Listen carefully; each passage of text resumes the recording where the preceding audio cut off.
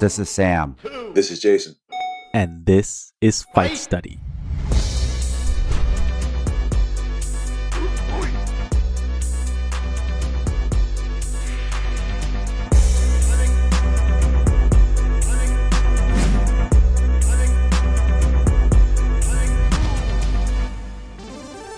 On this Fight Study, Coach Jason and I are going to analyze some of the fights from UFC 271, as well as Fight Night Johnny Walker versus Jamal Hill, then preview Islam Makhachev versus Bobby Green. Let's go over the main event for UFC 271. Israel Adesanya defending his middleweight title against former champion Robert Whittaker, where Adesanya won by decision. Jason, give me your take on the fight and what you thought was good from both fighters, what you thought were some misses, and what, if anything, surprised you. I will start off. It was definitely a close fight, right? Albeit a lower output fight, it was still entertaining because it was highly competitive.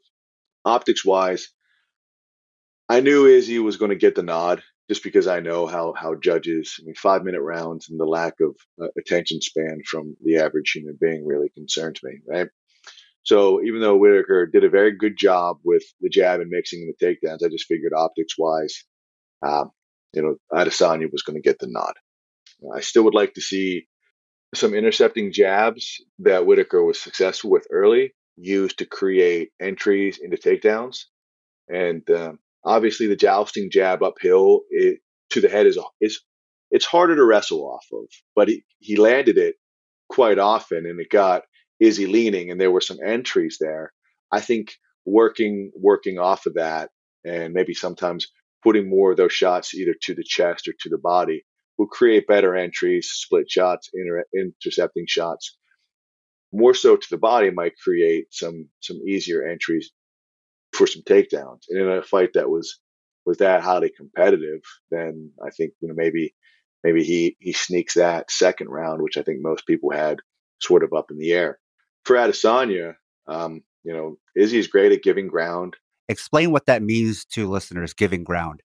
Giving ground, either leaning back or hitting that drop step, that 6-inch drop step, or even giving a little bit of a backwards motion to a pivot. He just creates a little bit of space and a little bit of distance, and he does a very good job.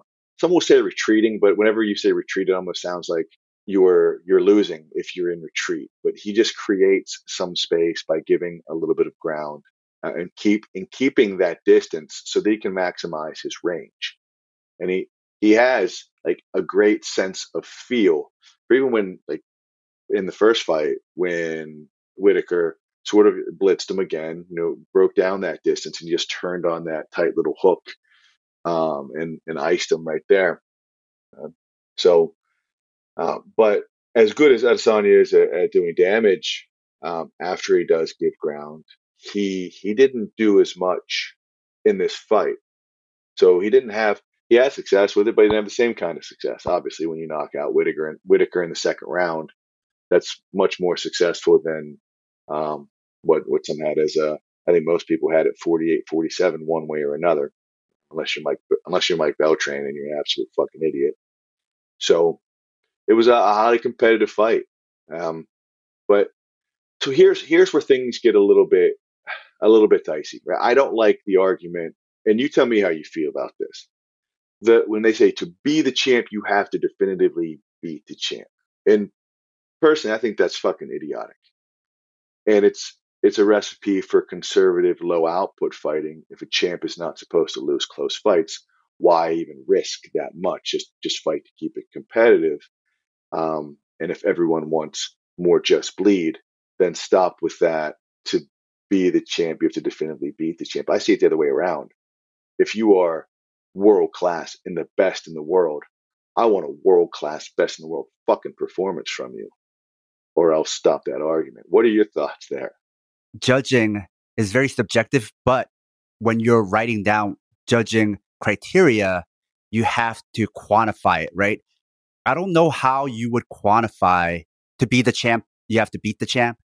There is no way to turn that into judging criteria. It doesn't even make sense. It's like round by round. How would you put that into your judging criteria, right? It doesn't make sense.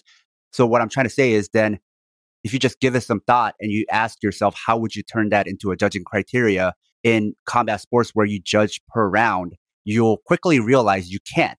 Then you'll realize, wait, where did I get that idea? And then you'll realize that's never been a judging criteria because you couldn't judge that way. And also that would be biased. And that would mean in every fight, you have to be biased towards the champion.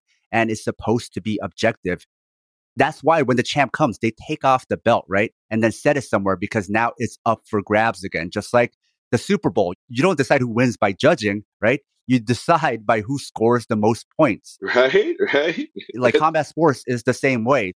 I think that's just more of a misunderstanding. I think people think that actually is a judging criteria. And I'm just like here to tell you that is not a judging criteria.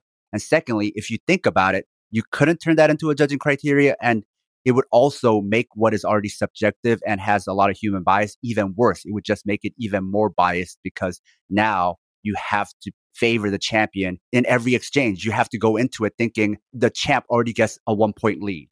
Absolutely. And you have to fight to make up that ground. And that puts one person fighting desperate while the other person is fighting conservative. And it's a ridiculous concept, even as cliche of a bullshit catchphrase as it is. Like in combat sports, it's bizarre that that's been able to permeate the culture for this long for it to even be a fucking consideration. You wouldn't say, to beat the Super Bowl champions, you have to beat them by a touchdown, not a fucking field goal. It doesn't make any sense. As subjective as MMA is, and some people just have natural advantages, right? They might be longer or stronger or whatever. Still, you try to level it out as much as you can with drug testing, weight divisions, and rules and, no eye pokes, like stuff like that, right? If you allowed eye pokes, anybody with a long reach advantage, it's like, how are you going to beat them, right? It's already unfair enough. So they're doing the best they can to try to make it fair. Think about how unfair this is then to already give the advantage to the champion, right? That would be totally unfair, right? So that then goes against the whole ethos of a fight where it's supposed to be you versus me. And it's like, whatever happens, happens. Nobody else is involved. The outcome is supposed to be fair. If it's a street fight and you beat me last time, or you're like the street fight king, you don't automatically get an advantage. You don't get to automatically be winning before we even throw the first punch. It's supposed to be, starting from scratch, starting from a blank slate. So even if you give it some thought, it will contradict all your ideas about fighting, right? So then why do you have this one idea that contradicts all your other ideas? There's no consistency then. Right. It takes away the Cinderella story potential, right? What if as a last minute replacement, instead of Whitaker, something like number 12 or 13 comes in and they really stand no chance, but they just have an otherworldly performance where they have an out of body experience. They fight so above and beyond their capabilities that they actually are in it and they sneak the last round, maybe with a takedown, maybe a left hook sneaks through at the buzzer, and you think, I think he did just enough to become champion of the world. And you say, well, but he didn't beat him badly enough. How fucking silly is that? How unfair is that, right? And that is my problem. That's my problem with fighters with undefeated records. And you see the human condition says, oh, well, I'd like to see him keep his undefeated record.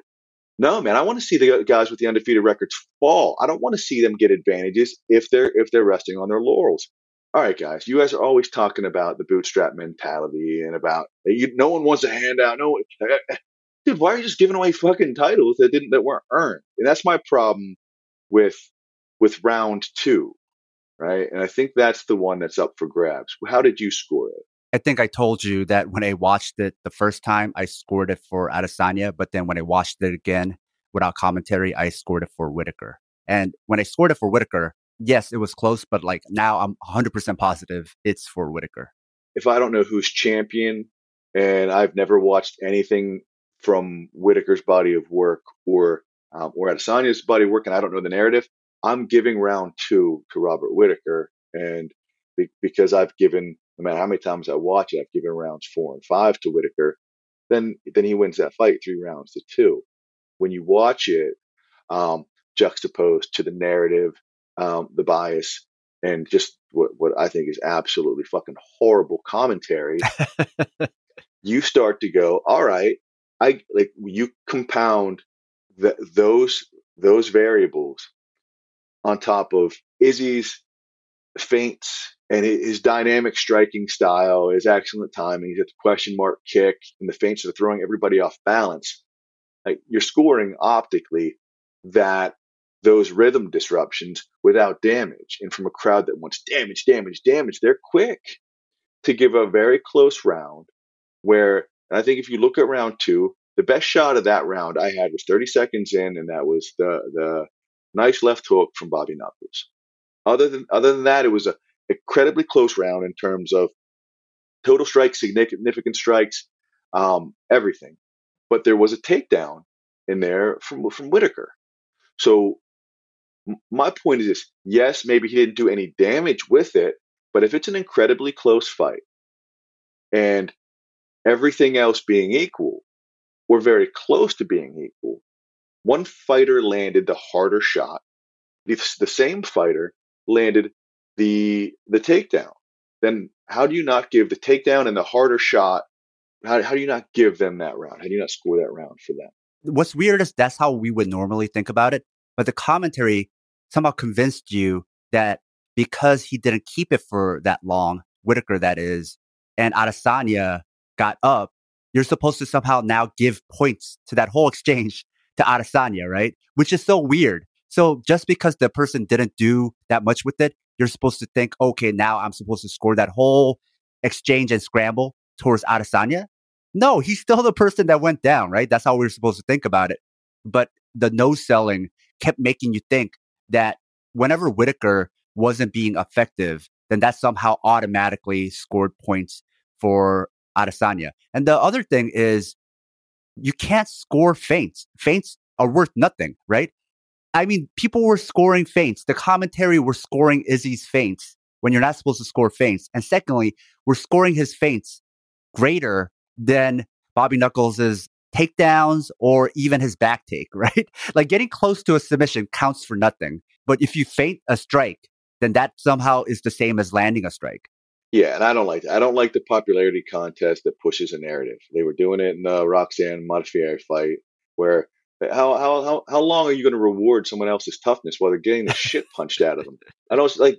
You don't get more excited about someone's ability to take a punch than you do the person punching, and that's very strange to me. You can address it, and it can be like an overarching narrative, but I mean, when you do that too much, that Roxanne's fight was a split decision, and I thought that was fucking silly. And I don't know if it's biased. I don't know if it's intentional or unintentional, but it allows for that kind of like bullshit to permeate the psyche of the human condition. And all of a sudden, there are the individuals that will argue, well, he didn't do anything with the takedown, or Izzy got up so easily. So therefore, you have to score for Izzy, right? Which doesn't make any sense. Mitigating someone else's good thing doesn't wash away the fact that it happened, and that's what you're seeing in the fights, and that's why I think like the to be the champ you have to beat the champ narrative is problematic, because it allows them to justify their bias or just overall like poor judgment. That whole saying, actually, though, I think is actually from pro wrestling anyway, which is fake, right? So that saying is not even from combat sports. It somehow got adopted into combat sports. Oh yeah, and the same that we also have the "don't leave it in the hands of the judges" argument. No, don't have incompetent fucking judges. And I'm not saying that the judges for this fight were incompetent at all, because it was a very, very close fight. I don't want to take that away. I think the commentary was incompetent and fucking nonsensical. We've talked about how DC is bad, but because he was the one who did Adesanya versus Jan Blachowicz, he has already gotten scrutinized about his commentary and basically how he was scoring the feints, even though those aren't supposed to count. So you notice then this time around in this fight, he was actually much more restrained, right? And he was the one trying to pull Bisping back. Bisping, because he hadn't done a title fight for Adesanya yet, not that I'm aware of, he hasn't gotten that criticism yet. He hasn't gotten that scrutiny. Now, for him, this was his first time being mesmerized and scoring those feints live. And it was DC this time trying to constantly pull him back, where he's like, I don't know, Mike, that round was kind of close. I don't know if Izzy did that much that round, right? He kept trying to like nudge him, like maybe calm down a little bit. Like maybe those feints, you shouldn't score that because they're not actually a significant strike. they're not actually even a strike. It's faking a strike. I think it also goes to individuals' attention spans. Like I touched on earlier, I don't trust a normal person to remember shit that happens in minute 1 come minute 5. They don't seem to. So if there's one fighter in Israel Adesanya who tends to like have good work with his feints, and he has that question mark kick, and it seems to disrupt the rhythm and make other fighters appear at times a little bit flinchy. When Robert said, "Fuck that, I'm just going to keep jousting this asshole in the head with my jab, poking away, instead of saying, "Hey, that was a pretty good way to combat the rhythm disruption with Izzy's feints. I'm going to poke this jab in his face." They started to say, "Well, Robert's not throwing his right hand." Okay, maybe there is some criticism there, but to say he's not following up the jab with his right hand is not to say that the jab is not being effective. And that's how they were wording it. It reeks of either pushing the UFC narrative or shilling, or just lack of critical thinking and critical reasoning skills. And if that's the case, then maybe we should put some people in there that haven't been hitting the head so fucking much, and get some people that have a better understanding, or at least the ability to maintain a train of thought and judgment over the course of 5 minutes. Or if that's not the case, we got to change this shit to 3-minute rounds, or we'll go bare knuckle boxing and make it 2 minutes, or whatever the fuck they're going to do, because people can't remember. They can't judge a 5-minute round. They need it shorter for their memory, right? Oh yeah, absolutely. So if you are the underdog and you fought your ass off for the first 2 minutes, and then maybe you got just touched a little bit with a conservative jab and a guy fighting off the back foot for the final 3, you are probably not going to win that round unless you just turned him into a bloody mess, like a face that looks like ketchup and fucking chutney. You're not going to get that round unless you do something like that significant. And I think that's problematic. And it's especially 5 minutes is a relatively long time to be told something and you not be able to offer any feedback. So your brain becomes the sponge that is receptive to only what the commentators are telling you. And if you're not involved in a give or take, your cognition is predicated on like what you're watching, but you are also being fed something. You're being fed that narrative.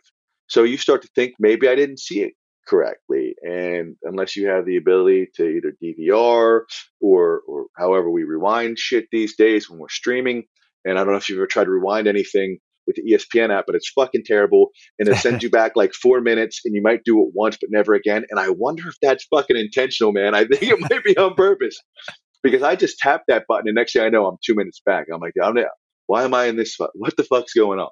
But if you can't do that, if you can't have like a conversation with the narrators, then you're held captive by their narrative. And I've fallen victim to it. I think everyone who's ever watched a fight is like, no, I think that scorecard's good. Then you watch it again without the volume on, and you realize, Jesus, like I'm basically a talking monkey. I can't figure anything out on my own if I'm not told it. Just like boxing, right? They need to have somebody else who's not part of the broadcast booth, where all they do is score the fight unofficially. Have that. Take that responsibility away from the commentaries. And I think that will be a huge asset to just educating fans on the fighting, and also set up the correct expectations. And you got people who are really good that could do that. You could get Dean Thomas to score the fight. You could get Trevor Whitman to score the fight. Just have somebody else score the fight instead of the play-by-play person and like a comedian and like, a punch-drunk former fighter scoring the fight as they're trying to explain what's happening. That's part of why UFC commentary is so bad, is because the commentators are doing too much. Yeah, and it is. I think that sometimes the producers probably give them a little grief for referring to, I wouldn't want to be a judge, or I could give so-and-so this round. And to be fair, 5 minutes, we touched on it before, 5 minutes is a relatively long time. And if your job is to be a commentator as well, and you have things in your headphones and you have note cards you're looking down at, perhaps you're not the best person, given that you have another job in actual commentary, in a very, very close fight, maybe you should just hold back your narrative just a bit. Maybe you just conserve that energy that is supposed to be directed fully in commentary, and just reserve it a bit so that you can be better at your job rather than juggling both. And then, and then you go, well, most fans thought that so and so won, and they listen to commentary, and it's not hard to be Jedi mind tricked once you've been told something over and over the course of 15 or 25 minutes, depending on the fight.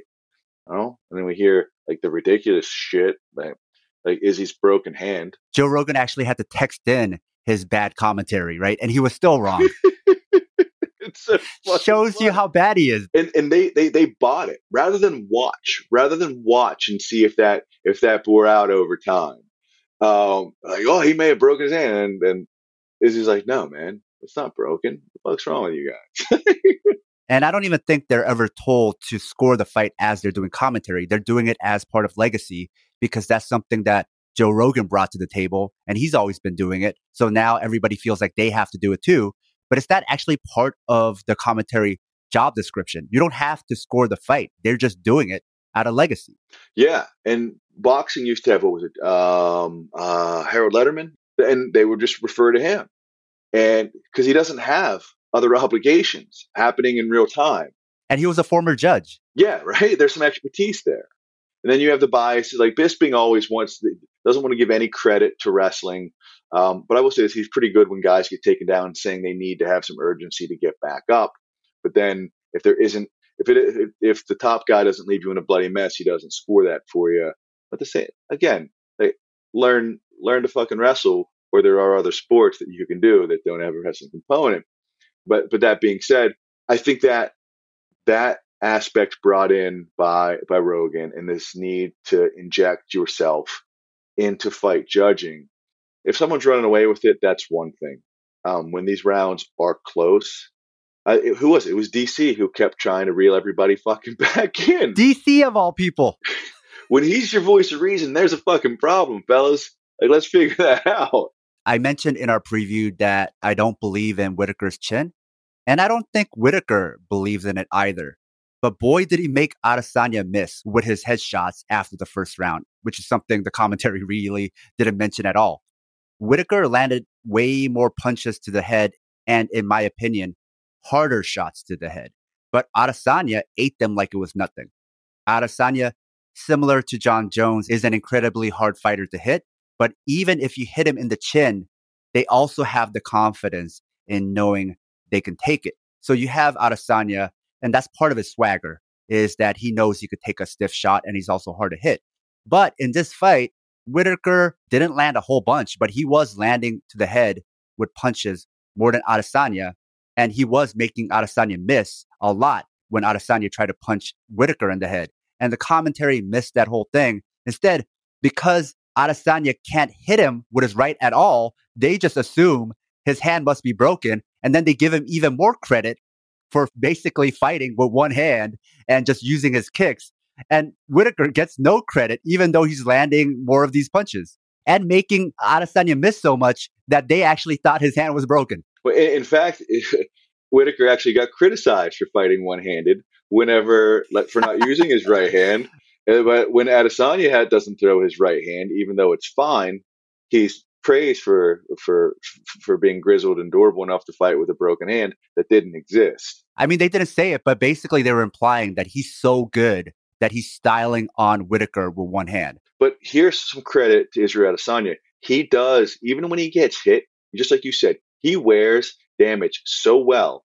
And he has that fucking swagger that, like, in terms of just optics and body language, like, he can Jedi mind trick you into believing he won a round that maybe he did not. I mean, he wears damage very well. He no-sells the punch. He's a fucking poker face, man. He's great with it. It's really impressive because Bobby can crack, and when we talked earlier about Adesanya giving ground, he gives ground and never looks panicked when doing so. Right? With other fighters, that's not the case. So when you give ground and you turn your shoulders and flare them like you're sort of running and skipping away, that looks like shit. His body language is very good. Yeah, he has a command of his movement, even in retreat, to the point where I don't even want to use the term, right? I come up with different nomenclature where I say he's giving ground, but there's sometimes where in some of those blitzes, some of that jousting offense you got from Whitaker, where he darts in, where you have to retreat a little bit to create some distance and reset. We don't judge him harshly. We don't judge Izzy harshly ever, because his body language and ability to capitalize on that distance is so impressive that more often than not, we, whether deserved or not, we see it as a positive. He doesn't take those rhythm steps. He doesn't do a little reset step. And to your point, he doesn't really retreat, right? Because when you think of retreat, you think not only backing up, but backing up and like circling away like half the cage and then resetting there, right? Which Whitaker did a lot, right? He did a lot of rhythm steps, reset steps. The same way Adesanya would give ground, Whitaker will give ground, but then he'll keep going. He'll then just circle around the cage for like a quarter of the cage and then reset, right? Because Adesanya doesn't do that. He just takes the 3 steps back and away, and then he stops. Then it doesn't ever look like he's running away. In your mind, you don't remember him running away or on his bike. And so then you're not thinking about who won that exchange.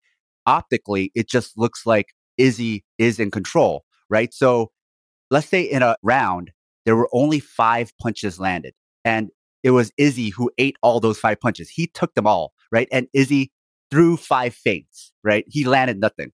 Because of optics and the way he fights and the way he moves, Izzy can convince people that even though he's the one who took those 5 punches, that he still won the round somehow. Like, that's how good he is. So long as it's low volume, right? But if you get him getting hit too much, obviously the illusion fades. But kind of like a magician, he'll convince you, even though he took the only shots, that he won that round. Oh yeah, and it's flash and flare and misdirection.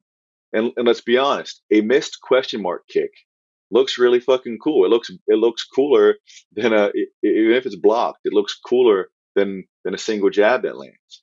Just because question mark kicks are cool, and you see the other guy, Whitaker, bringing up his lead leg and then getting slapped, even if he blocks it off the arm, takes it off the forearm. You see a really cool technique which takes a ton of body control and dexterity, and you start to say, nice, oh, that's pretty slick. Whether or not it's landing effectively, it's still something that is easy to see. And that's what Izzy really has going for him in those close rounds. He's got other shit, obviously, like his length, his chin, his overall durability. He's got a hell of a fight IQ. But his ability to do more dynamic things. He's more memorable in a round. Fuck yeah. In a 5-minute fight, your memory is shit, but the shit you remember, whether they land or not, are things that Adesanya did, right? So he's playing to that memory. Absolutely. And that's why our breakdowns of his fights are always like 20 minutes longer than they're supposed to be, because he does do a lot of memorable shit. Having that timing, having that style, having his reflexes in his even when he gets beat and his chin is so good that he does a lot of memorable shit around, and it's easier to recall that. And if we're going to try to quantify things, we do things which are the easiest for us to recover memory wise, and that is an advantage for Adesanya that I think is going to follow him throughout his career. And if you fight him, you have to take away some of that memorable shit. The best punch in the whole fight was when, off a clinch break, Whitaker landed a fucking hellacious left hook. And it hurt Adesanya, and he just shook his head and then started walking him down. So then you don't even remember the punch. You just remember the cyborg eating a punch and then just walking you down, and you just somehow score that exchange for Adesanya, right? Oh yeah, because you look at it and you think like, oh, the little brother just punched the big brother. Oh, now he's in trouble. Like that's how you react, even without saying it. Even if Whitaker is able to continue to be effective, your brain goes there for a second. Because Whitaker backed up. That's exactly why. And I'm a huge Whitaker fan. And because I want him to win, I get like a nervous response to a lot of things that Izzy does. And so when I start feeling that more in a round, I'm like, I think Whitaker won round 2, but I know like the majority of individuals are not going to give it to him. But I felt like he won round 2. But as a coach, I would be like, I feel like they're not going to give it to you. A note to our loyal listeners: if you love the Southpaw Project, please support us and help us get paid for our labor by financially supporting us on Patreon. This will give you access to exclusive bonus content, as well as our private chat group on Discord. Show your Southpaw solidarity by supporting us at patreon.com/southpawpod. I want to talk about round 1 a little bit more, because in round 1, Whittaker kept walking himself back to the cage. Adesanya stood Whittaker up straight with a left kick, and then got Whittaker's stance squared up. Adesanya then, from southpaw, was able to close the distance. Whittaker, I don't think, noticed the stance switch, which is why he thought a right leg kick from orthodox was coming. So he covered up and lifted his lead leg to block. But that left punch was closer than expected, and rather than a jab coming, it was a straight. So when Whittaker got quote-unquote dropped, he was actually standing on one foot, which made him lose balance and fall over. But that's also why he got up. He actually wasn't hurt. He just lost balance. And I didn't really notice that until I watched it again. But after that moment, Adesanya couldn't catch Whittaker like that again with punches. Whittaker basically, after that moment, eliminated Adesanya's jab because he kept countering it, and eventually made Adesanya, who's known for his variety of punching all up and down your body, kicking all up and down your body, and throwing a variety of technique, he basically made him just a kicker. He eliminated all of his other tools because of how Whittaker was countering Adesanya. So the commentary kept talking about how Whittaker was mostly just throwing the left punch, but they weren't talking about how Adesanya was reduced to just showing kicks. Yeah, no, for sure. Like the majority of the significant strikes that were capped for Izzy were the kicks, for sure. And again, we talk about the theory that he had a broken hand. So obviously didn't see that hand being thrown as often. And Whittaker did do a good job of not just being as stationary or squared or letting Izzy lead the dance the entire time. And he also realized that if he could help it, he would punch Adesanya out of position so that it would be more difficult for Izzy to counter. And Izzy's a good counter puncher. He fights great off the back foot. But one thing Izzy does exceptionally well, and I think like Whittaker was starting to take note of this, at least scoring wise, that when Izzy misses, he doesn't miss you entirely. Like, he's hitting your shoulders, something's slapping, something's going thud. He doesn't just miss and fall out of position. So if it's a close fight, you have to be careful of that, because MMA is such a fast and dynamic sport, and it's so fucking chaotic in there that sometimes you just hear smack, smack, smack. And like, I think, we're talking about Bobby Green later, but Bobby Green is shoulder rolling like 8 shots and none of them land effectively. But if the fights that he's lost that were close, it's when he didn't counter back, and it's one person doing something, even if it's not effective, versus another person not doing anything. For some reason, that only counts whenever you get up from takedowns for one guy. But normally, like the guy leading that dance is the guy credited with at least more effective offense. So I think we saw in Whittaker a fighter who wanted to take those close exchanges away, and he felt like that jab was doing it for him. In the right hand, there needs to be, if there is ever going to be a third fight, Whittaker is going to need to figure out how he can use that right hand more effectively.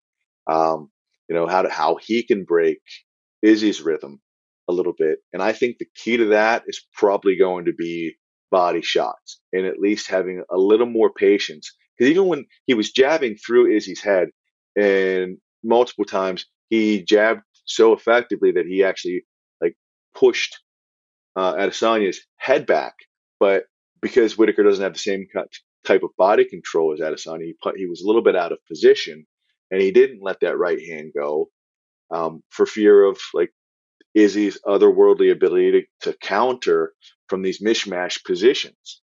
So he was a little bit conservative with his offense, but rather than focus, and we said this earlier, rather than focus on how effective he was with the jab, all they did was focus on all the commentators did was focus on the fact that Whitaker wasn't throwing that right hand behind it. That's something we talked about before, that to beat Adesanya, you have to throw body shots and you have to kick his legs, right? And we didn't really see much of that from Whitaker, yet he still got damn close to winning this fight.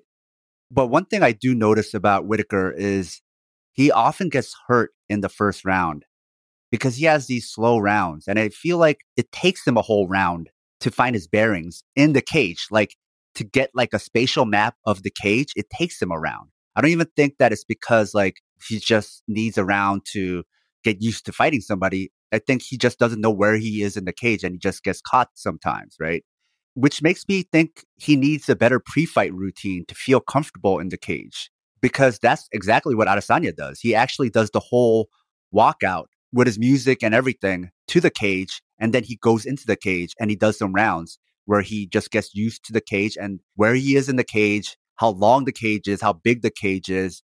And so when he actually is fighting, it's not his first time in the cage. I know that's something like Fight Ready, Henry Cejudo's camp does a lot, where they do a lot of like simulations, right? To get people used to it. And then they also do the walkout and all that, which actually, because of Whitaker's karate style and want to mix in wrestling with his karate stance and so forth, I feel like he would really benefit from going to Fight Ready.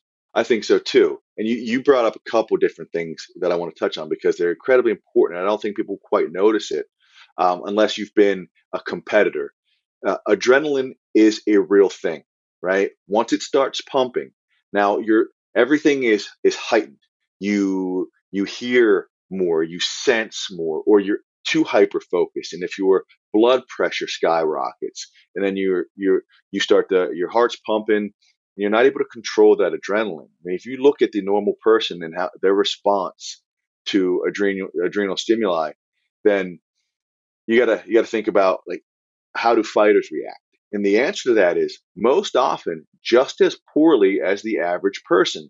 But after a round, it's completely different. Like, they're no longer in panic mode.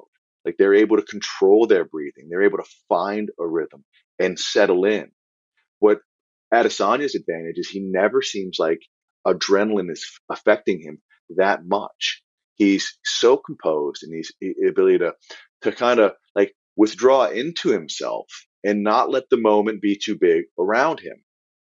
And he did that from day one when he got into the UFC. Like, he didn't look nervous to me at all. And I thought hype. And I always want to see a hype ring derailed. I'll admit it, I'm a little bit of a hater. I'm trying to get better at that and be a little less biased. But the first thing I said was, man, this fucker's unflappable. You can't shake him. And everybody else, even some of the best, most grizzled fighters I've ever worked with, you see that there is at least a little bit of the human in them shows that they're just not this cyborg that we've modified for war. That they are human beings, and the same reactive mechanisms to your adrenal response normally take shape. The ones who can control that the most and the best tend to excel. And when you talk about the guys from Fight Ready, that's something that we talk about, a great differentiator. They focus on that kind of shit, and it's not a little thing. It isn't a big thing that is overwhelmingly overlooked, and something that they address. And I think for some of these fighters to truly live up to their potential, they're going to have to address it sooner rather than later. Something else that showed in this fight was Whitaker's lack of size at middleweight, because even if he gets the takedown, he doesn't have the size of Brunson or Weidman to hold you down. No, and you see how you could see when Izzy was getting back up, how big Izzy's frame was. Yeah, he's a little bit narrow in the ass, but he's a big body. And when you see, it looked like a kid jumping on his dad's back, and Izzy just sort of stood up. There's a lot of real estate to cover in Adesanya, and you see that there is a significant size difference between he and Whitaker. Now tell me about Whitaker's stance, because that's something I think we can really unpack. And I know we were going back and forth about this during the fight. Yeah. Well, he turns that shoulder. He almost looks like uh, um, a modified Joe Frazier at times. Whenever Joe would just sort of dip and duck and turn that lead shoulder in so much, and once that foot is turned in, like, you got a great left hook from there, and it's a shot that Whitaker finds quite a bit. But there isn't a ton of leg checking from there. You know, you have a greater distance to travel, and your body is already turned, and you see that stance actually works for him because he does, what do they call it, a stomp kick or an oblique kick or a low line side kick to the knee, and that's a technique that Whitaker has from that stance. But it's not a great stance for checking kicks, and you've seen Israel Adesanya capitalize on that stance in each of these fights, or each of the two fights. So the problem is he darts in with that jab and he scores with the takedowns from that stance a bit. So, and he throws like that flick 1-1 to the head kick, so that those techniques are sort of built off of that. Do you risk, in order to better check a leg kick, do you miss like throwing a monkey wrench into the entire fucking makeup of Whitaker's fight matrix, that you try to fix one thing and everything else goes awry? So that's the question. His corner kept calling for blast doubles. And to your point, from that stance, he can't really shoot blast doubles, right? A lot of his entries came off of like his low line kicks, or from that stance, he would just step to the outside on the left and he would enter on what looks like a high crotch. And then from there, he had different things that he would do off of it. But he couldn't get that clean blast double because his foot is turned so much, right?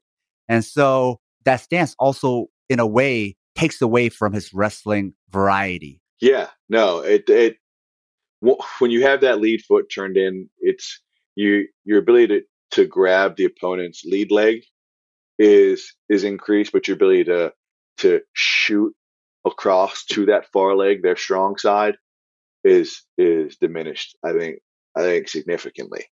So we know about Izzy's like takedown defense and his flexibility, balance, and dexterity. You add a cage panel into that, and he's allowed to prop himself up.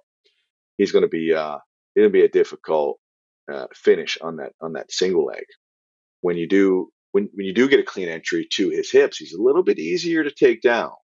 When you look at that stance, if you want him, if that big toe, if his foot and his big toe are pointing to Whitaker's right, it's going to be hard for him to take that long drive step across his own body towards his left, Izzy's right, and finish across to like that sweeping blast double where you're just driving through the hips.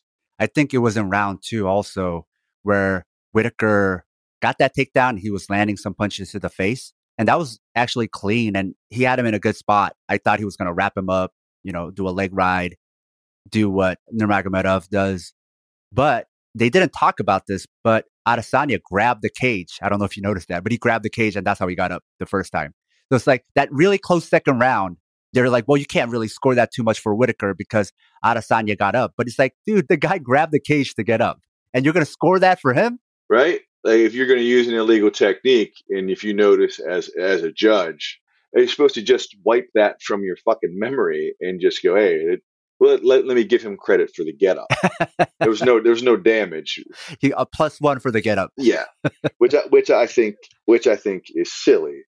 And I know we want it to be a fan-friendly sport, but how long before this becomes like street beefs or fucking bum fights or whatever exploitative bullshit that people are filming and uploading to social media, before it turns into that kind of like brawly shit? Certainly that this isn't the case because it's two incredibly skilled middleweights. But at the same time, you can't just completely extricate yourself from logic and reason when you watch something that is outlined by the actual scoring criteria in favor of a marketing narrative pushed by the UFC's propaganda machine. Now, back to that stance of Whitaker's. He stands so bladed. It helps him avoid a lot of the punches, but then he can't really throw combos or his right without throwing himself off balance because his foot is already turned so much like he's throwing a hook. To throw the right, you have to turn that foot now at least straight, right? Throw it. Otherwise, you're just going to basically tear your own knee every time you throw the right. So in doing that, he keeps throwing himself off balance, which then Izzy is waiting for to throw his own right, or at least like a shovel uppercut, right? So I think that was part of why he couldn't do it, because he would have to be like punching across himself, or he would just throw himself off balance, because that's the problem with that stance, is basically your stance is only allowing you to punch from one side. So I think that's another reason why he couldn't throw that right, even if he wanted to, because he had committed so much to that turn where he could only throw that jab or throw that left hook, right? He still did throw that right, but he had to mix it in with the slip and dart out of the way because he is throwing himself off balance. But because of that stance, his right kick is actually quite telegraphed. When you throw the right kick, your lead foot, now your heel has to like almost turn towards your opponent. But if you're standing where the dial is turned that much to your right, it's like almost like you have to do a full 180 turn. So that kick actually is coming a lot slower, or at least you see it coming, right? Which is part of why that right kick also was so easy for Adesanya to see. And that's part of why he has to throw it after the right punch, because if he throws the right, then he's already turned over a little bit. So now that right kick is easier to throw. But unless he throws that right, then his right kicks aren't as available.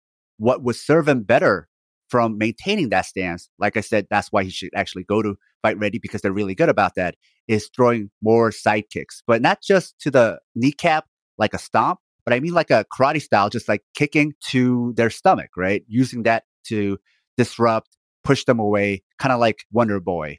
The reason why Izzy can kick so well from either side is because his front foot points straight forward. So he's actually neutral, so he could go either side. But going back to Fight Ready and Cejudo, these two fights remind me a lot of DJ versus Cejudo, where many felt DJ got robbed in the scorecards. But also, Cejudo got finished early in their first fight and had a scary first round in the rematch. And if you watch their second fight again, it's really close, just like if you watch this one again without commentary. And especially as we were talking about, Bisping was no-selling Whitaker. He kept asking about Whitaker's right, but didn't notice Adesanya wasn't landing any rights either. And the shot from round one that knocked Whitaker off balance wasn't even a right. It was a left punch. Yeah, it was a left hand, and it was with Whitaker off one foot. So you brought up the stance in the right kick from Whitaker not being much, the right quick kick not being much of a factor in this fight. And the problem I think that we're seeing with Whitaker against taller, rangier fighters is he tends to try to fight them the same way he fights like Jared Cannonier. And when you do that, and those guys give ground, the taller fighters, the rangier fighter can create more distance and greater range for them. But then you're seeing Whitaker punch over his shoulders, come too far over his knee. And there is no follow-up shot. When he gets shorter guys, he can throw like a nice 1-1-2. And he'll throw that 2 and he'll establish it early and he'll throw it straight. And then he'll throw 1-1 and he'll feint the 2, keeping himself in good body position to kick. If you would feint that 2 against Izzy, it would seem like it was at such distance, so obviously falling short.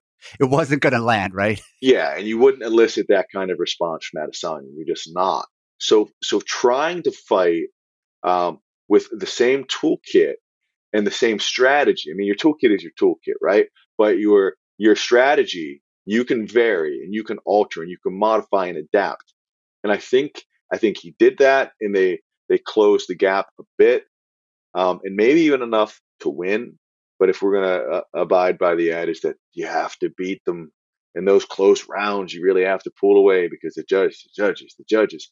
Well, then he's going to have to come up with a new wrinkle and adapt like that inward stance and some of those things that he does. and try to negate some of the like the biased body language advantages that Adesanya gets. So that's my theory, is that trying to continue an approach to Adesanya as you would fight someone who is 5'10", 5'11", even 6 foot, it isn't the same. And you see, like, that it's hard because Whitaker has had such success with that style, but it's not really a recipe to ever dominate Israel Adesanya, or like, or really even have what most would consider a dominant round. Even though I think the only rounds in this fight that were definitive for one fighter across the board were rounds 1 and round 3, given unanimously to Adesanya. When you have that, it's real easy to win the decision. When 2 definite rounds, and didn't we say going into this fight that Whitaker would need to solidify 2 rounds? That went the other way. Rounds 1 and round 3 on every judge's scorecard unanimously for Adesanya. So Whitaker needed that, I think, to deal with the judging as we know it, as we've come to know it, within the UFC propaganda machine. Now, there were lots of adjustments I did like from Whitaker. We talked about how it was really hard to see Whitaker winning this fight, and he didn't win this fight. But actually, I think we were both kind of surprised by the adjustments that Whitaker made, right? His patience, looking for his spots, his wrestling, drawing the attack from Adesanya. But most of all for me, what I noticed was when Whitaker was leaping in, he didn't leap in with punches every time. Sometimes he just leapt in defensively without any punches. And then when he was in range, he started throwing punches, which is something that I called for in our preview. And in that way where he would just step in, but be defensively minded and then threw some punches, he actually caught Adesanya with some good shots. And so his work with boxing trainer Johnny Lewis actually did show up in this fight, and he was much more defensively sound as he attacked. With that said, I think because he was much more defensive in a boxing way, it limited some of his other tools and his ability to adjust, to your point, to a taller fighter. One thing I do notice now missing from Whitaker's game that he had early on was stance switches and variety. He's becoming much more of a boxer with high kicks as far as striking. What I did learn about Adesanya as far as weaknesses is that he can get jabbed up because his main defense is leaning back. And also you could counter him off of his jabs, and he tends to even lift his chin up a little bit when he jabs. But Adesanya leans back as his primary defense because he believes in his chin so much. You don't stand your ground ready to return or only give ground, to your point, a couple of inches if you think your chin sucks, right? With that said, Adesanya did figure out he was having more success from southpaw in this fight, basically from orthodox. Whitaker was countering him well with jabs and left hooks, so Adesanya had to switch it up, turn southpaw. But I think going back to optics and body language, Adesanya overall still fought like someone who felt confident he could walk through his opponent's punches. Whitaker does not fight like that.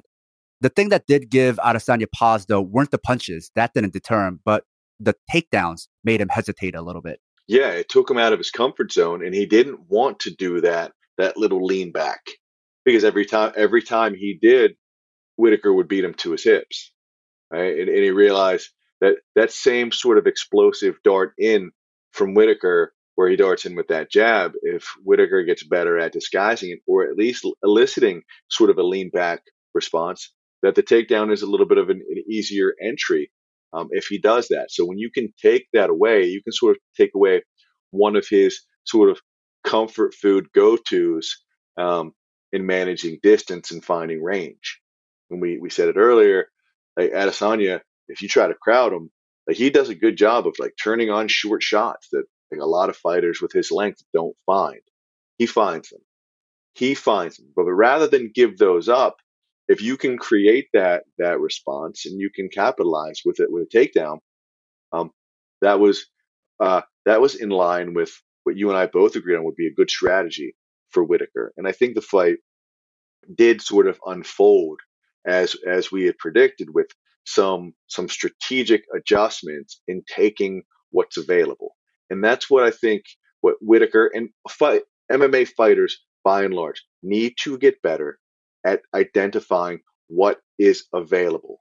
If to take away that jab, Adesanya continues to lean back, well, then the hips are there. So you maybe throw that one jab with some stink on it and the other jab a little bit short, and you turn on a right low kick, or you jab and you hit that inside leg kick, or jab and you put it instead of at the face, you go to the chest or even the diaphragm or the solar plexus, and then you follow it in to a snatch single, or you cut across to that double. Like, there are options there that should be built off of the successes you're having. And success doesn't mean you landed those two jabs. Success is breaking Adesanya's posture and stance position. That is what you have to recognize as a success and capitalize on. But that would require a greater level of critical thinking and a process-driven approach by coaches and fighters alike. And they don't want to do that.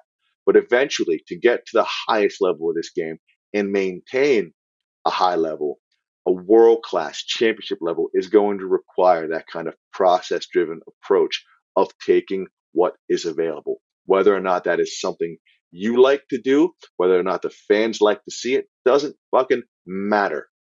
If you can't beat your opponent any other way, it is incumbent upon you to try to find a path to victory. Vigorous approach to finding that path to victory. So you rule out all the other distractions and you take what's available. The path to beating Adesanya seems to me to be similar to beating Jon Jones, which is to attack his legs, his body, make him come to you. Except since Adesanya can't wrestle as well as Jones, you mix in takedowns as well. And you also don't have to fear the takedowns from Adesanya. But with that said, middleweight is so thin right now. Who can do that? Khamzat, maybe he can come up from welterweight. But what does that say about the depth of middleweight that somebody from welterweight has to come up, right? I mean, Whitaker himself came up from welterweight. That's how thin the division has been for a long time. Yeah, Cannonier's what? Your legit next title contender. Jared fucking Cannonier, man. I don't mean to be shitting on Cannonier, but on paper right now, besides Bobby, he's your best hope at derailing Adesanya's championship reign.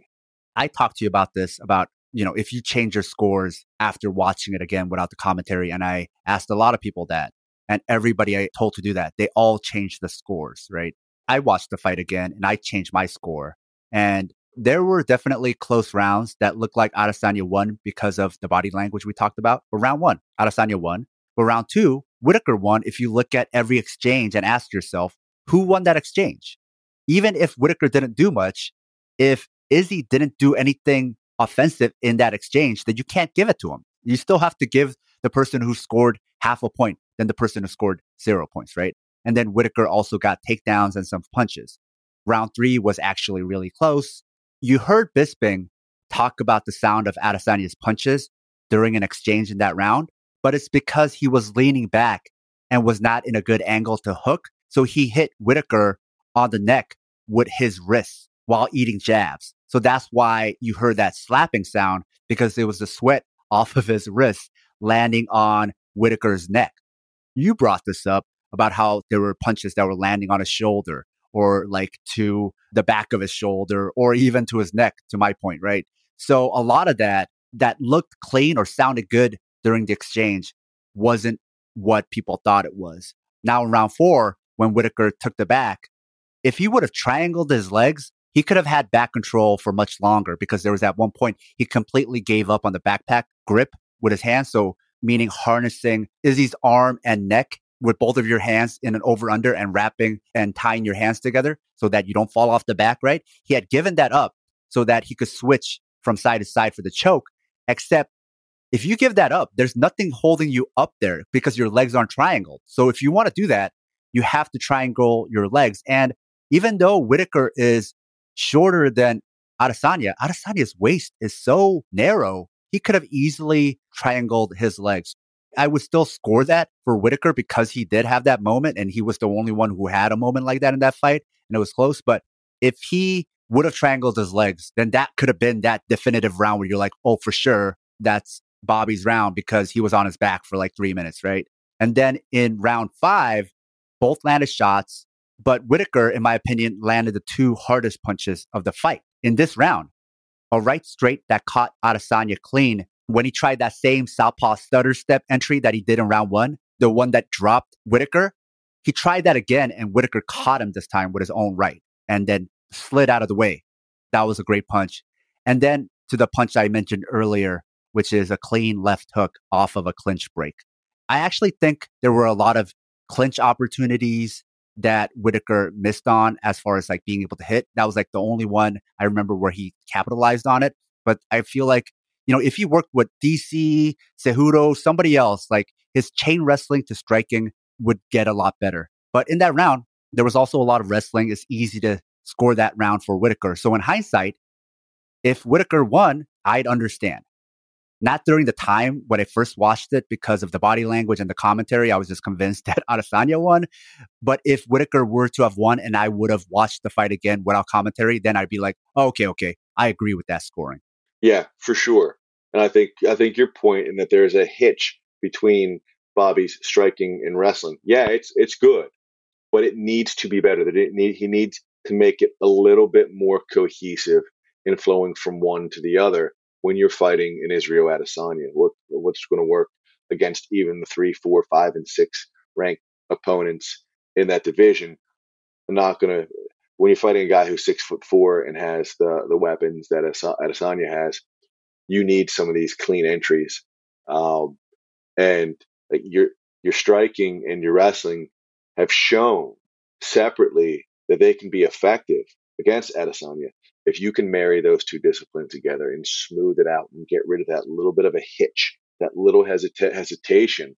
Then that's the difference between let's give that round to Adesanya because he's a champ, and then you say, no, I'm going to get blasted on fucking Twitter if I give this round to Adesanya because Whittaker did enough.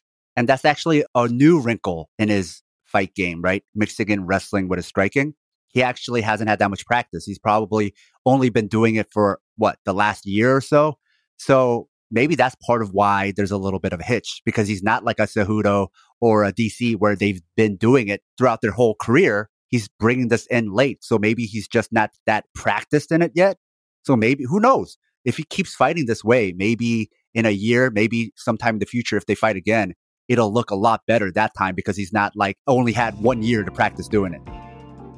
If you love the Southpaw Project, please support us and help us get paid for our labor by financially supporting us on Patreon.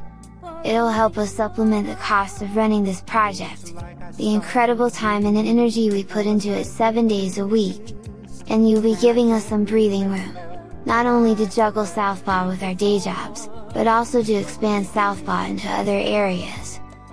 Show your Southpaw solidarity by supporting us at patreon.com/southpawpod. Now in the other middleweight fight, Jared Cannonier beat Derek Brunson by round 2 stoppage. Brunson looked very good in round 1. He almost won the fight. But what gave me pause was in round 1, Brunson, according to Fight Stats, shot 9 takedowns. And on top of that, he was throwing a lot of volume, which is why he did so well in that first round. He put in a shitload of effort at 38 years old, right? So when you saw that in round 1, going into round 2, what did you think? Did you think maybe he was going at a pace he couldn't maintain? Oh, I knew he couldn't, right? You can't redline that motherfucker that long. There's no way. Wrestling is hard enough at any age. Wrestling at 38 against Jared Cannonier, who just seems incredibly strong, very, very physically strong and difficult to hold down. Very difficult to hold down. Right? And not to mention that you nailed it. Brunson fought with volume and he launched that straight left. And when he throws that straight left, he doesn't throw it like a technical boxer who's upright and just twists at the hips and throws it nice and straight. Like he lunges. Yes. And it goes like an extra 2 feet farther through the opponent than it's supposed to. And he punches himself completely out of position. And sometimes he'll fall right into double legs and single legs and wrestle off that, all of which are huge energy spends. And it's worked for him where he hits people with that left hand and they start to buckle a little bit, or like he spins their head on a not a glancing left hand, but he literally punches through their head, falls into their hips, and he takes their back, and that's worked out for him a lot. Unfortunately for him, Jared Cannonier wouldn't go out that easily, and he was close, doing incorrect shit in an incorrect manner. Hard worked for Brunson in that first round. Yes. Right. Everyone gave Brunson that first round. It was very, very close to being a short night, but because it wasn't, it fucking wasn't. He shot 4 more takedowns in round 2.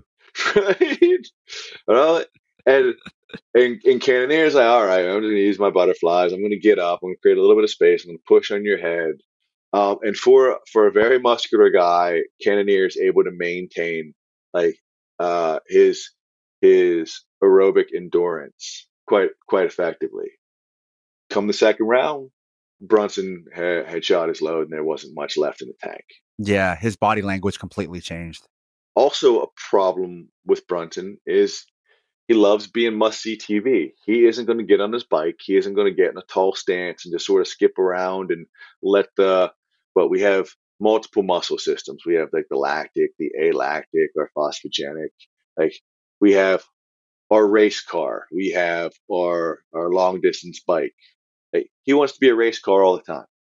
He's not going to let the other systems refuel his alactic or his anaerobic systems enough to maintain that kind of pace. He just won't. He's too stubborn, and it's worked for him when it does, and until it doesn't.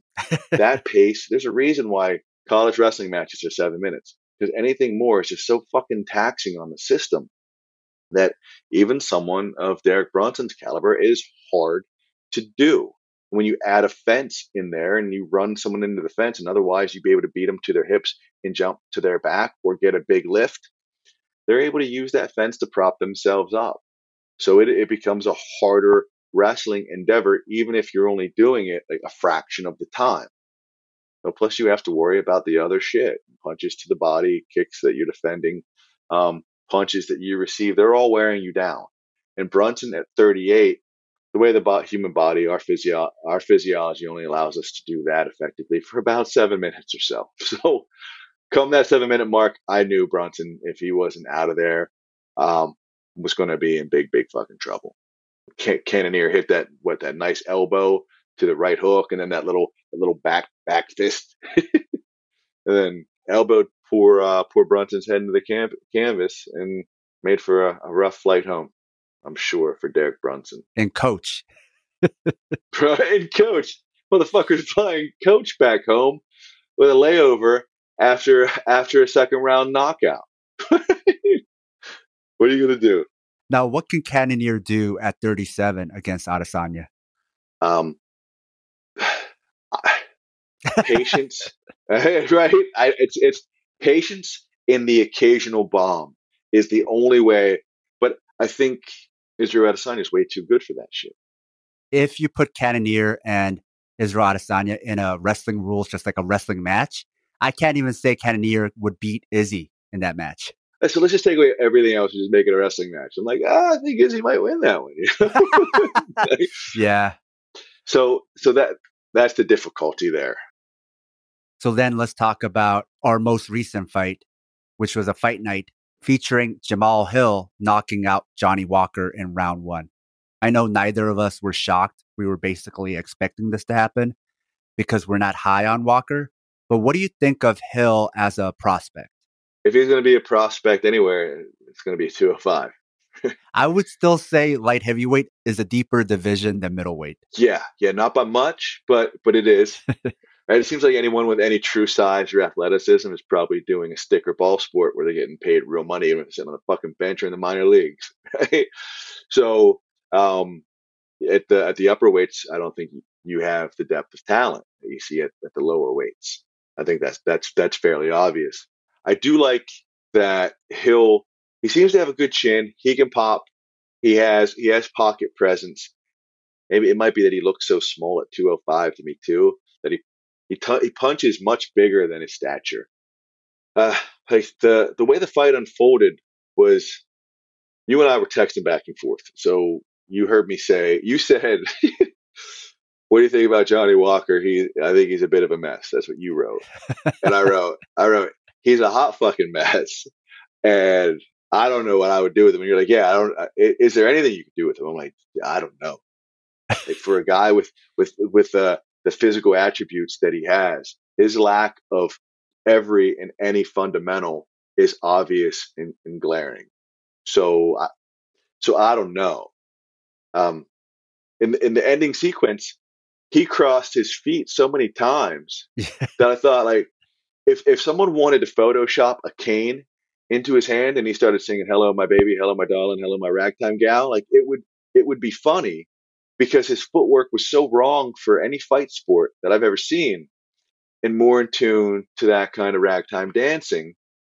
It just looked wrong.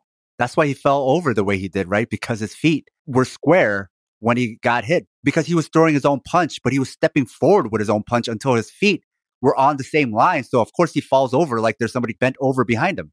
It looked staged. It was so awkward, but that's really how he felt. But we both have seen his other fights, so we know that's just how he is. Yeah, he's the same guy that got hurt doing the fucking worm. And that's right. That's what I texted. I said that pretty much sums it up. Yeah. And here's something I think is pretty telling. Like, I follow Eric Nicksick on Twitter because he's one of the best coaches in the world, and he's a hell of a guy, and he always has insightful shit. But he posted this. Eric Nicksick tweeted that he didn't think Walker noticed the stance switch from Southpaw to Orthodox from Hill. No, I thought the same thing. And I don't disagree. It was just before the counter right hand from Hill that, like, absolutely scrambled every fucking neuromuscular junction in Walker's body and made him do, like, that weird fucking, like, that bow fall before he got knocked down. And I don't disagree with you or Eric. In fact, I think you're both spot on. But what does that say about Walker, a top 10 ranked light heavyweight, that misses Jamal Hill slide to Hill's own left side while Hill drops his hands to his hips, literally on the fucking Monster Energy logo in the center of the goddamn cage, a neon green Monster Energy logo. Like, who misses that is ranked at the top 10 in the UFC? What's that say about the depth of that division? What does it say about the ultimate proving ground? Like, how do you miss that? How are your fundamentals in your fight vision? Like, how is it so lacking that would ever fucking happen? That's my question. I don't know. It said more about the problems of Johnny Walker than it did about how good Hill is. I don't think this is a fight where you're like, oh, this proves that Hill's ready for a title shot. It more like proves Hill can thump. And not only can he thump, now he's proven he can hit hard from both stances. So that's cool, right? And he could take a punch. So, those are good things you want to see. He might have more wrinkles to his game. We don't know yet. He's shown what he can with the people that he's fought, right? But beyond that, this is more about, like, a pattern we've seen with Johnny Walker, which is there's a lot of things wrong, but I would actually just draw the most attention to his footwork. His feet are just all over the place. Well, yeah, right. Did he go to SBG and they said, "Hey, man, do the fucking river dance. Like, let's see you dance the Irish jig, and let's cross your feet." Like, who the fuck is letting him walk out of practice like that and says, "Hey, Johnny, great job today." Great job. Like, look really good, man. Perfect command of the fundamentals. I like how you take that back step and you actually lead with your front foot until your legs cross, and then you almost have to pirouette back into your fucking stance. These are habits, and make no mistake, these are habits, and they reveal themselves in the first 3 fucking minutes of the fight. So we can't blame fatigue. And even the 1-2 that Walker threw before he got countered, it was as obvious as it was fucking awkward, because his back foot was, like, all in the air, like he was, like, jumping over a puddle in like in a non-fighter way, in a non-athletic way. It looks so bizarre. There's nothing right about it. And that's sort of where I am with this. Is, like, when you're top 10, you better have more than simply your physicality, because even in today's fucked up UFC fighter rankings that is nothing more than marketability and propaganda machine propped up as legitimate fight rankings, there are levels to this shit. And, like if you want to be a top 10 fighter, you have to do top 10 shit. And that is not, no matter how weak the division is, those were not top 10 techniques, top 10 like fighting mechanics for any fighting discipline. They were wrong in terms of just about any and every athletic endeavor. So he throws that jab and he telegraphs it, right? Again, when I say it's as obvious as it was awkward, he throws that jab. And then what Hill does is interesting. Hill's counter off the 1-2, it looked like Walker shuts his eyes before letting go of the right hand after his own jab. And what Hill does on the counter is actually pretty interesting. He does sort of a cross hand parry pull on Walker's jab. So jab hand to jab hand. And that gets Walker flinching, and he looks like he shuts his eyes. Walker flinches and shuts his eyes as Jamal Hill reaches all the way across his own body to pull that jab hand down. And that left hand clears the way for Hill's counter right hand. And even though both guys landed, because you have nothing defensively on your left side to protect you even from Johnny Walker's right hand, and even though both guys landed, it's as obvious as fuck whose strike was more significant, probably to anybody except Sal D'Amato. Right? It doesn't take a lot to figure out whose punch was more significant, and that obviously being Hill's. So the corresponding or cross hand parry, it's a risk because you're not protecting that opposite side. And normally you like to see like a slide step to the 3 o'clock position if you're going to hit it, so that you're not standing on center without anything on the opposite side to protect you with. So I think that's what Kai Kara-France hit Cody Nolov with, like that kind of thing. Caught him reaching with a cross hand parry and blasted him with the right hand that he couldn't defend.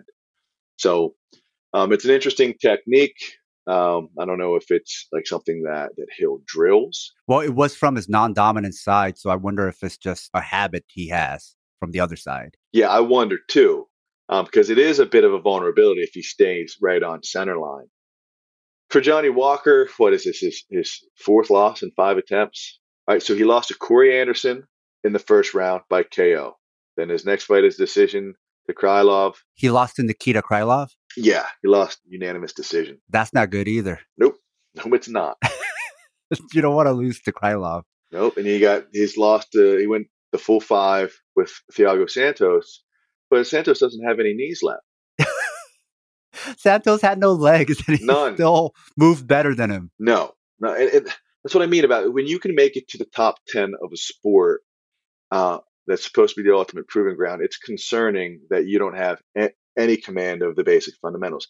And yeah, I've seen the argument that aggression and limited technical proficiency can win you fights. And we see it, right? A la, like, my buddy Matt Frivola. Johnny Walker is obviously one. Derek Lewis, we can keep going. But that kind of barroom just bleed shit works until it doesn't. And that's all you got. And then there's no plan B or ability to adapt when the shit gets thick in the middle of a fight, that your just bleed offense isn't working for you. Like, what is your adaptive mechanism? And let me add that, like, of the three fighters I mentioned, like, Frivola at least has solid wrestling and submissions that he intelligently adds to his offense when the other wild offense isn't working. But offensive striking and seemingly no defensive consideration for Frivola have kept him from being a real prospect at 155. So if you want to be a real prospect, very few people can be that. And like with Derek Lewis, like, once you start putting him in there with top 3s, 3 2s and 1s, like, he starts getting embarrassed. So you have to be more than just like an otherworldly uppercut and an otherworldly right hand left hook. So you have to have some command of the fundamentals. If not, like, yeah, it's a nascent sport. It's only been around for 25 years or so. But at some point, those deficiencies have got to be addressed. And if you don't, well, yeah, matchmaking being what it is, and yeah, you can do some fun matchmaking where you play to one guy's strengths and arbitrarily get him ranked in the top 3 or top 4.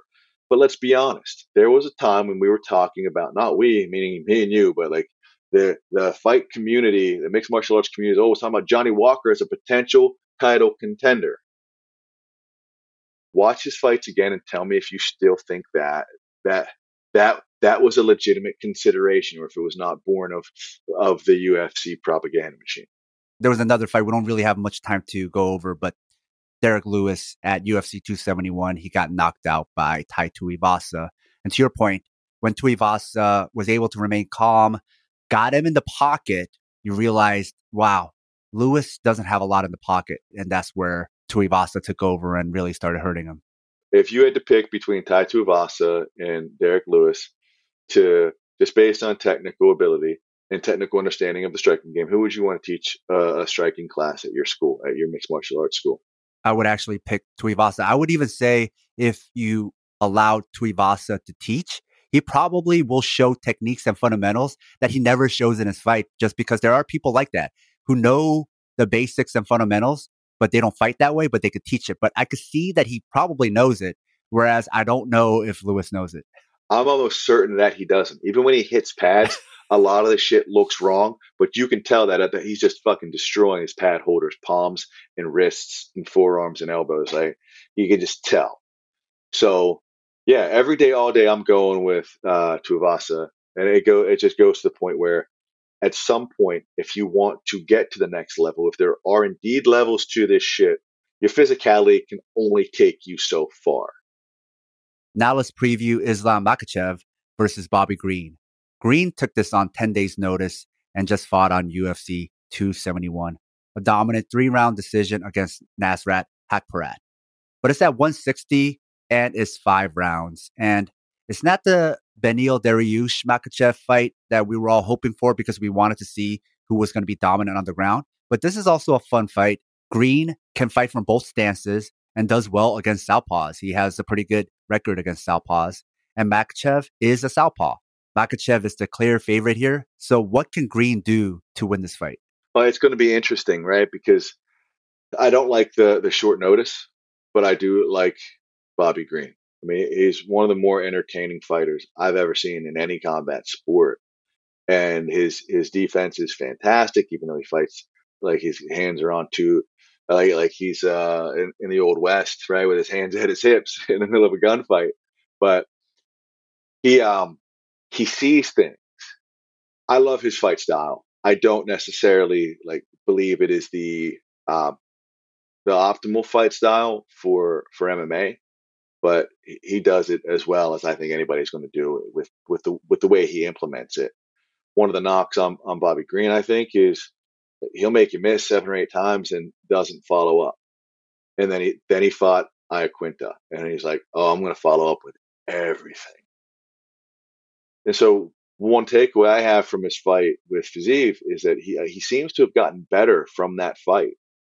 Everyone talked like Fiziev is this unbeatable striker, and he may be, and he's really skilled. But I think Bobby Green started to understand that if he stayed a little more active, if he was a little more disciplined at times, and actually counterpunch with a little more volume, then he could hang with the best of the best in the striking department. That being said, Islam Makhachev brings a whole different set of problems, right? I believe they only have one common opponent, at least in the last 10 fights or so, and that's Thiago Moises. Yeah, right. And Islam had no problems whatsoever, right? Fully nullified Moises' entire offense. While Green lost by decision, though some people would make the argument that he did win the fight. That fight actually showed a different wrinkle to Bobby Green because they were actually trading takedowns. Bobby Green actually has a wrestling background. He was a high school wrestler. He didn't wrestle in college, but he placed in state. And then instead of going to college, I think he went straight into fighting, which isn't that uncommon for California wrestlers to go from straight high school wrestling to MMA. So he can wrestle a little bit, but Moises, a BJJ guy, was also taking him down, right? So there's that. Yeah. And Islam took down Moises very, very easily. But that being said, I think Bobby Green might have been able to wrestle in college if he decided to go that route, and maybe at a Division II or Division III or JUCO. He's got some pretty good wrestling skills, and so this isn't necessarily the classic striker versus grappler. But Makhachev just isn't just a wrestler. He's submitting guys like Moises, right? that's not an easy task. So, but Green is an excellent defensive grappler. I mean, he's legitimately excellent. He was in a heel, like a bad heel hook position with Moises, and he fought it off well. He did a lot of the right things. Fought the hands, put his foot in the butt, kicked to create space. Stayed calm whenever it got pretty deep. It was reverse position, and even came out and looked like he was able to take down Moises a couple times himself. I think, as you alluded to earlier. So the Bobby Green that we saw against Fiziev looked impressive because he was more diverse. He threw some nice kicks because he had to. Because like when he didn't, Fiziev was punching and kicking. And if you bring just one singular skill set and the other guy's pretty good at multiple and he's implementing multiple, then you put yourself at a disadvantage. So Green had to up his game that fight. I wonder if it's the best path to victory to implement sort of those low leg side kicks that he likes to throw. He likes those little knee stomps to the opponent's knee. And Makhachev, if you get tangled up like Hooker did, like it was one and done. Hooker threw that low kick. Makhachev countered simultaneously with his right hook right into like a run through double. And then we all know how that fight ended with Kimura. And like, not a lot of people have an easy time submitting Dan Hooker. No. Makhachev did. So here's my difficulty, my obvious bias where I like watching Bobby Green fight so much, but I get the sense that his fan-friendly approach might be a problem for him tactically against Islam. Do you think Makhachev stands with Bobby Green a little bit in this fight just to prove a point? I think so, because fucking Dagestani fighters, man, they can take a shot, right? It just sort of like, it almost like it helps them settle in. And, Bobby's going to touch you with that jab and it may not put you out, but like he starts to pick up on some timing and he's got the ability to sort of feed his central processing unit and use that information later on.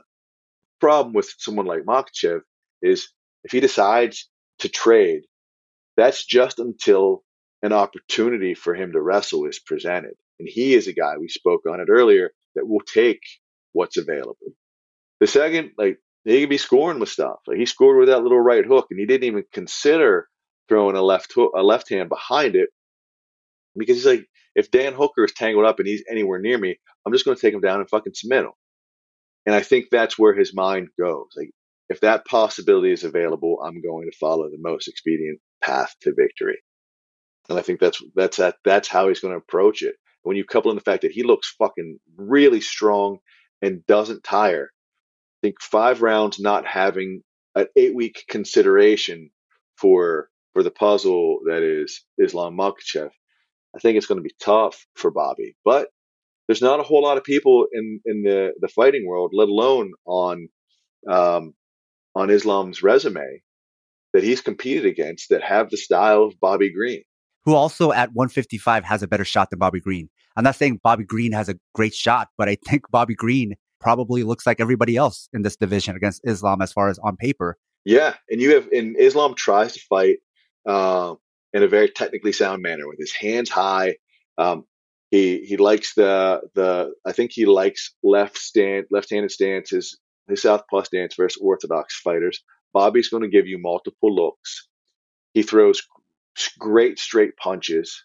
And one thing that I really like that Bobby Green does is when he gets tangled up, like he'll bring back his hips and he'll throw a quick knee to the body. And then if you do try to adjust and exit, he throws a nice hook, normally with his right hand.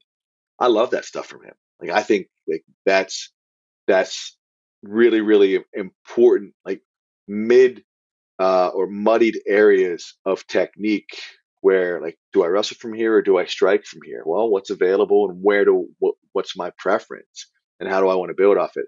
And I think Bobby Green is starting to feel himself a little bit. And like Moises is a tough fighter and Fiziev's a tough fighter and Alec Quinta is no easy out, but he was for Bobby. So I'm hoping, here's my hope, is that those two losses in his last four against Moises and Fiziev have really like paved a way for him to process like fight information differently and no longer be on like the wrong side of close decisions, and also understand where his strengths lie. And that if he can be a little more active at times, not only can it impress the judges, but it can really frustrate the guy in front of you. So rather than just making them miss, we're going to make them miss and make them pay. And if we do get in any of these transitional areas between like the striking and the wrestling, I'm going to throw some knees and some elbows and do some damage whenever you're trying to just reset. I'm going to gum up your works by continuing to stay active and score. One thing I like about Makhachev over Nurmagomedov is that when Makhachev does get hit, he doesn't overreact like Nurmagomedov does. He has more pocket presence. Like he can actually be there. Maybe not long. He'll look for a takedown, but he doesn't panic like other grapplers. And I agree 100%. I think, and this is strange that all of a sudden I have to discuss Thiago Moises, but I think Moises made such improvements in his striking game that he's made Bobby Green and Islam both better fighters for having faced him. So when Islam fought Dan Hooker, like he was calm and composed, and he was in a good offensive and defensive stance, hands up high, and it took one mistake from Hooker, and Islam capitalized on it and made it a short night.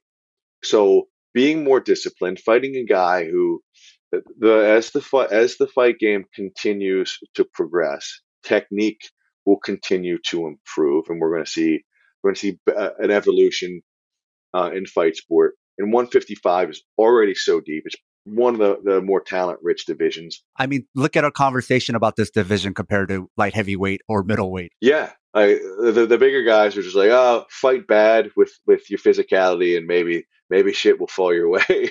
Like you would never say that against either of these guys. If you tried that, you'd be embarrassed. So this, I think, is like credit to Bobby Green for stepping up. I don't like that he's doing it on such short notice. I would love for him to pull off the upset. I don't see it, but I think for as long as it lasts, and it may even go the distance, I think Bobby Green is going to make it a fun fight. And I think Bobby Green post Fiziev is the best Bobby Green that we've seen to this point in his career. Yep, I agree. All right, that's all the fights we're going to discuss for this episode. If you like what Jason and I do, please support us on Patreon, tell your friends, give us a 5-star review, and catch us here next time where we'll go over the results of Islam Makhachev versus Bobby Green. Thank you for listening.